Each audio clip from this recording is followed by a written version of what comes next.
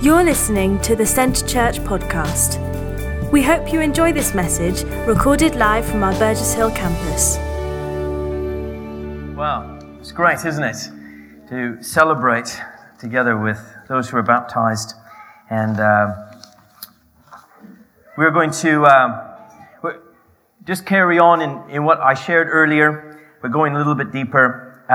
In both Michael and On and others in this church I know, as you hear their life story, you see something new came alive in them when they put their faith in Jesus. Something shifted, right? Christianity isn't just a religion that people subscribe to. It's life-changing, it's life-giving, it's something that it isn't about a set of rules, it's not about following a kind of a lifestyle. It isn't a lifestyle choice, but actually there's something that shifts in our hearts when we say, you know what, I'm going to choose to follow this path. I'm going to choose to follow Jesus. This is exactly what Jesus was talking about when he spoke to a guy called Nicodemus. And Nicodemus was a religious person, someone who knew the law, knew kind of all the regulations. And Jesus started using some kind of strange terminology that Nicodemus kind of struggled to understand. And I think for many people, even today, struggle to understand. And we're going to just read a passage of Scripture in John chapter 3, verses 1 to 9. And we'll just kind of unpackage the story a bit this morning. Now there was a man of the Pharisees named Nicodemus, a member of the Jewish ruling council. He came to Jesus at night and said, Rabbi, we know you're a teacher who has come from God, for no one could perform the miraculous signs you are doing if God were not with him. In reply, Jesus declared, I tell you the truth, no one can see the kingdom of God unless he's born again. How can a man be born when he's old? Nicodemus said. Surely he cannot enter a second time into his mother's womb to be born. Jesus replied, to tell you the truth, no one can enter the kingdom of God unless he is born of water and the Spirit. Flesh gives birth to flesh, but the Spirit gives birth to spirit. You should not be surprised at my saying, you must be born again. The wind blows wherever it pleases. You hear its sound, but you cannot tell where it comes from or where it is going. So it is with everyone born of the Spirit. And then Nicodemus asks this question, how can this be? And Jesus starts to unpackage the meaning of it. And I'm going to jump down to the second part of his discussion. And it's in verse 16, it says, For God so loved the world that he gave his one and only Son, that whoever believes in him shall not perish, but have everlasting life. For God did not send his Son into the world to condemn the world, but to save the world through him. Whoever believes in him is not condemned, but whoever does not believe stands condemned already, because he has not believed in the name of God's one and only Son. Jesus used this term, being born again. How can someone be born again? How can this happen? How can once you're born into this world, how can you re-enter the womb? If I said to you today, you need to be born again, we all think, well, that's a bit nutty, right? There's no way we can be born again. It's a one-time shot. I know my mother would not appreciate a second go at it. Especially when I'm beyond 8 pounds. The explanation Jesus gives is that when we are all born in this world through our parents, we come alive through birth, right? If you're here today, you were born. You were born physically. It happened. There was a moment in time where something came to life and it was you. You cannot be here unless you're born. Would you all agree with this crazy theology? Yes, you're not here physically unless you're born. And so Jesus says, we are born physically, right? Flesh gives birth to flesh. We're all here because of a birthing process, which we probably don't need to spend a lot of time on. We wouldn't be here if that hadn't happened. And yet, although our bodies may be alive on the physical sense, it doesn't necessarily mean that our spirits are alive on the internal side. As a person, you and me, we're made up more than just a body. When someone passes away, their body is still there, but they're not alive, right? Their body, you look at all of us, I'm sure, have been to a funeral and you've seen a body, and it's just a body. It's a shell. What we're carrying around with us is a shell, but there's something inside of you that keeps on living. There's a soul, but we also have a spirit. And there's something about what is the true you. You look in the mirror. When you were a young person, you looked a certain way. When you get older, you look a different way. When you keep aging and you keep changing, right? This body changes. But the real you doesn't change. I don't know about the older monks, people in our congregation, but, you don't often feel what you look like, right? Sometimes even though I'm not, people maybe say I'm still young. My kids say otherwise. But sometimes I don't see myself even at the age I currently am. I still see myself as a 20-year-old, but I'm not. And I start to do things and I realize I'm not 20 anymore. My body's changing. It's dying. It's not as nimble as it once was. It doesn't recover from injury quite as quickly, and I can't quite do the same things in the gym as I used to do. I'm coming to grasp with that this is changing. But the real me, the inside me, keeps living. That's who I am. And so when Jesus talks about being born again, he said, you physically are born in this world, but actually something needs to be birthed from the inside. Something needs to be birthed from your spirit. So just as your body was born through your parents, the spirit can only give birth to the spirit. And so you need to be born again in the spirit realm. If you want to be part of his kingdom, part of his family, receive all that he has for us, we need to be made alive in him first. We can't make ourselves alive. We need help. You couldn't choose yourself to be alive today, could you? You couldn't choose, at the beginning of your life saying, you know what, I fancy being alive. I'm going to just exist. No, someone gave birth to you. In the same way goes, you and I, we can't choose to be alive spiritually. In the sense of, I'm just going to be alive. I'm going to find that kind of secret thing. No, something needs to help us in that process. And that something is only God. God is the only one who can give birth to that new life that comes in us. We need to be born of his spirit. As Jesus said, the spirit gives birth to the spirit. So just as we're born physically, when our physical bodies come to life, we also need to be born of the spirit so our spirits may come to life in him. A lot of people, as even Michael was sharing in his testimony, they're searching for that void in their lives. There's something missing, that you can have all the money, or you can have all the friends, you can have everything, and yet something's still missing. There's something dead inside of you. Something's not quite right, and you can search for it. In fact, actually, I think the people who reach the element of success are the people that hit that point of a cliff and realize, I worked my whole life to get here, and realize I'm still dead on the inside. Because I think for many people, we think, if I can just get that, I will be satisfied. But we're not. We get to that element of, I've obtained it, but then what? How much more money do I need? How many more houses do I, how many more cars? We never find that thing, because that thing we cannot give birth to. We cannot bring life to that. We need the Spirit to do it in us. When the Spirit comes in us, and in that moment where we repent and turn our lives to him, a new life awakens inside of us. There's something shifts, something changes.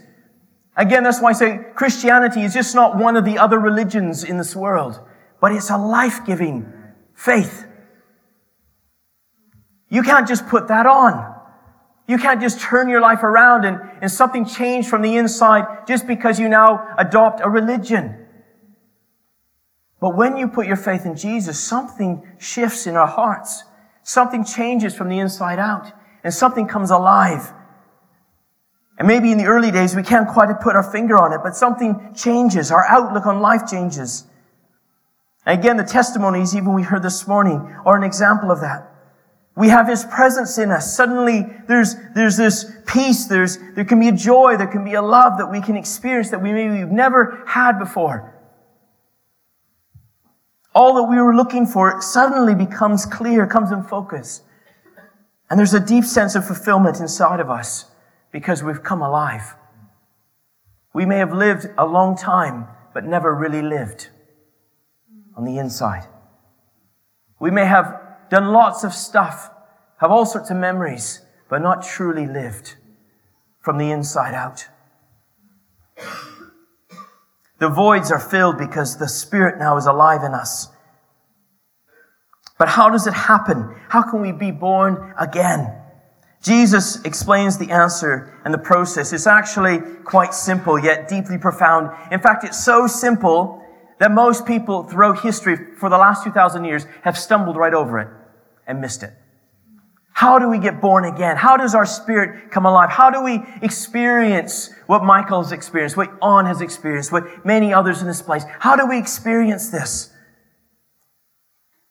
Is it following this 10-step program to new life? Or is it simpler than that? See, when Jesus was explaining to Nicodemus, how can this be? Jesus responds and saying, for God so loved the world, that he gave his one and only Son. You see, step one in this process of new life is God so loved the world and sent his Son. He loved you. He loved me. That was step one. New life can only come because Jesus took the first step.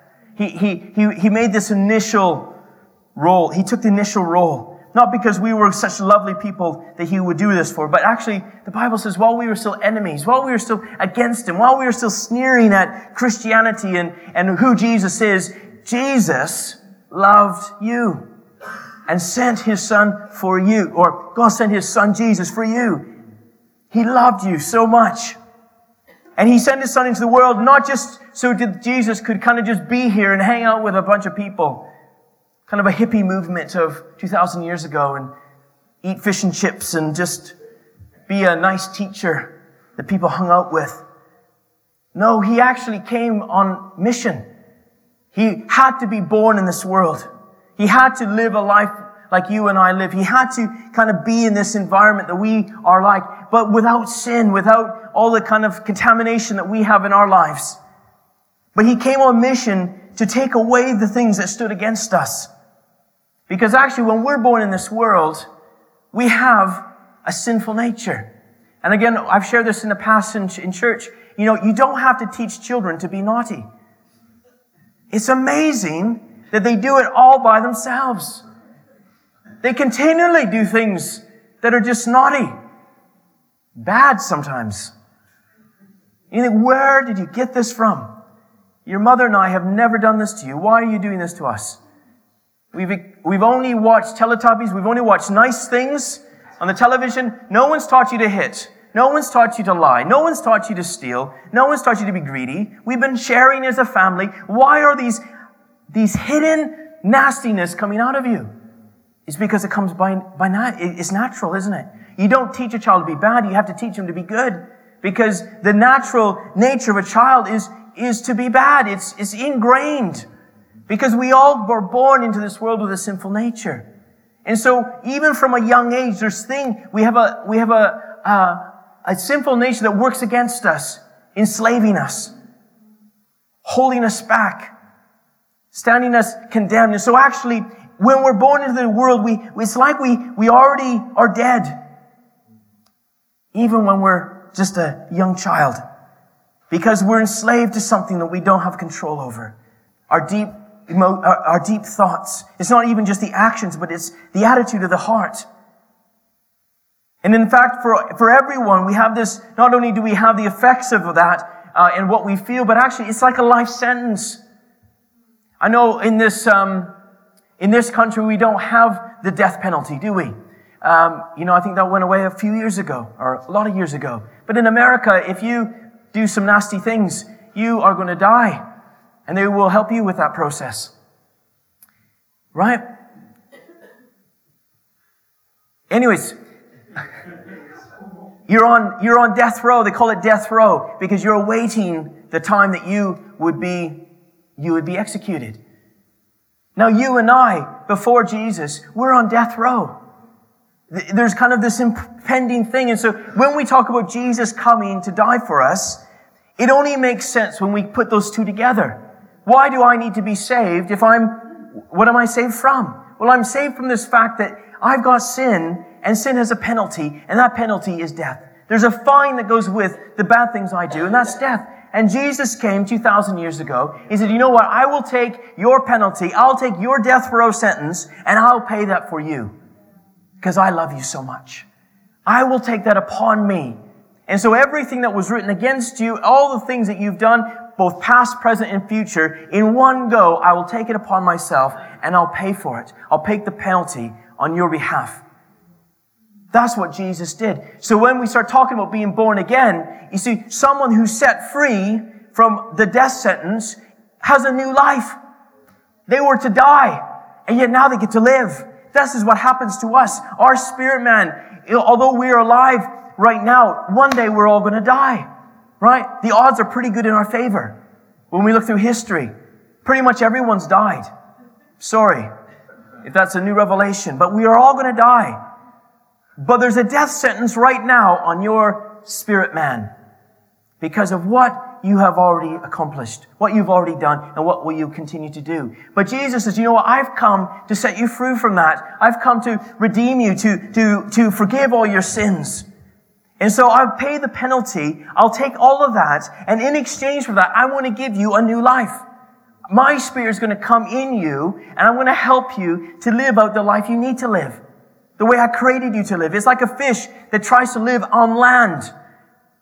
You know, I think as people without God, we're like fish trying to live on land. And it's God saying, you know what? Live in the water. It's so much better. The water. Live in the water. Not in the water. God wants to release us into our freedom. And so step one is what God has done. God so loved the world, including you and me, that He did this. Step one. But it doesn't just stop there. Step two, we see in what Jesus says, for anyone who believes in Him shall not perish, but have an eternal life. This is a new life, an eternal life. You know what? It's not just something that's just for the here and now, but when we get a new life in Jesus, it goes on. The new life that Michael has isn't going to just be till he dies. It's going to live forever in Jesus. That's the big picture. That's the bigness of this story, is that actually it isn't just for the maybe, 90 years we live in this world or however long we live in this world, but actually it's the life of eternity. From here till the end of time, we're given a new life, an eternal life.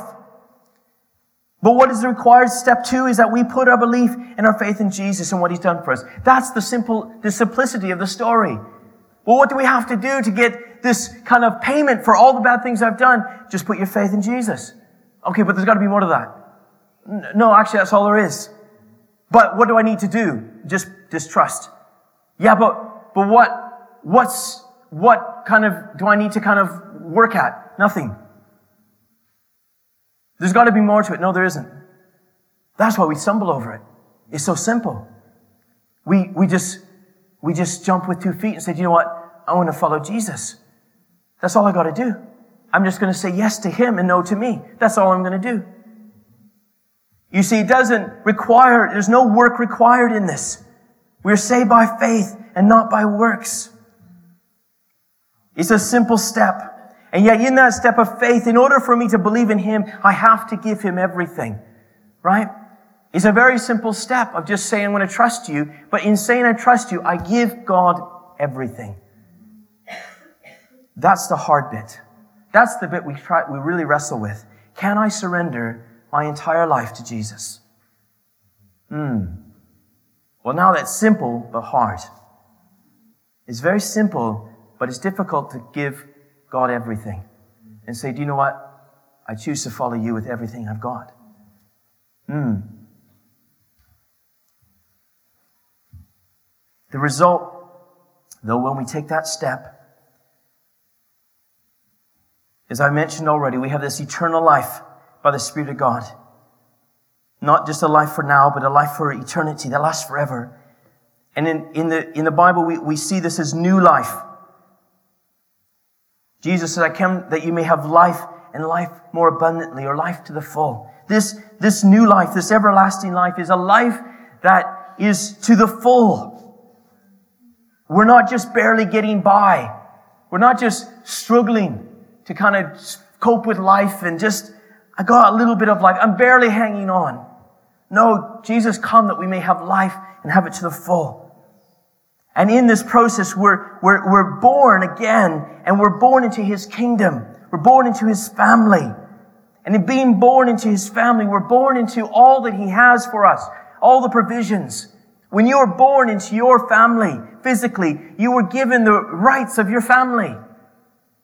And and this is what Jesus is talking about, in order for you to be born into this kingdom, or in order for you to have all that the kingdom of God has, you have to be born into this kingdom.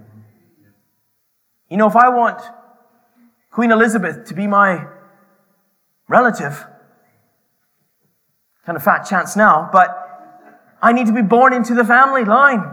If I want to be heir for the throne, I need to kind of get born into that system. Not going to happen, is it? Well, Jesus says, you know what? In order for you to be part of this great kingdom, all that God has, you need to be born into it. That's the only way it works. You can't work for it. You can't kind of be a nice enough person to gain access. You need to be born into it. But the only way to be born into it is to surrender and put your faith in Jesus. And in that moment, we are born again into His kingdom. And suddenly, all the resources of heaven are ours. All that God has for us is available to us. We're now seated with Christ. We're now co-heirs with Him. We now share everything that God has is now available to us because we're now part of the family. And we're part of God's body, but we're also connected to a family here on earth called His church. And that's awesome. That's a great family to be part of. No workers are required. The whole process to start in a moment like today. I know many in this room have been on this journey a long time. And maybe even some here have been in church for a long time, but have never made that step. And Michael talked about coming to church months before he made that final step of saying, God, I'm going to surrender. You know, coming to church is not being born again. Coming to church is not new life. Although we might sing upbeat songs, that's different. Being happy clappy is not being born again. Feeling good isn't being born again. Born again only comes when we say yes to Jesus. It only comes in that way. There is no other way to the Father, to this relationship, but through Jesus. And it happens in a moment. Michael, again, shared this in his testimony. That moment, he said, okay, God, I surrender. I put my faith in you. In that moment, this whole thing that we've talked about today happens like that. We start then a process of God bringing life and changing us from the inside out. I guarantee you that if you put your trust and faith in Him, Jesus will not disappoint you. It won't necessarily be what you expect, but I guarantee He won't disappoint. And I think there's many people in this room that could testify to that when they made that step, like On and Michael have made, they have not been disappointed with what they received in return. Thank you for listening to this week's podcast at Centre Church. One church, passionately loving God and people in Burgess Hill and Brighton. To get the latest news or for any other information, check out our website at www.centrechurch.uk.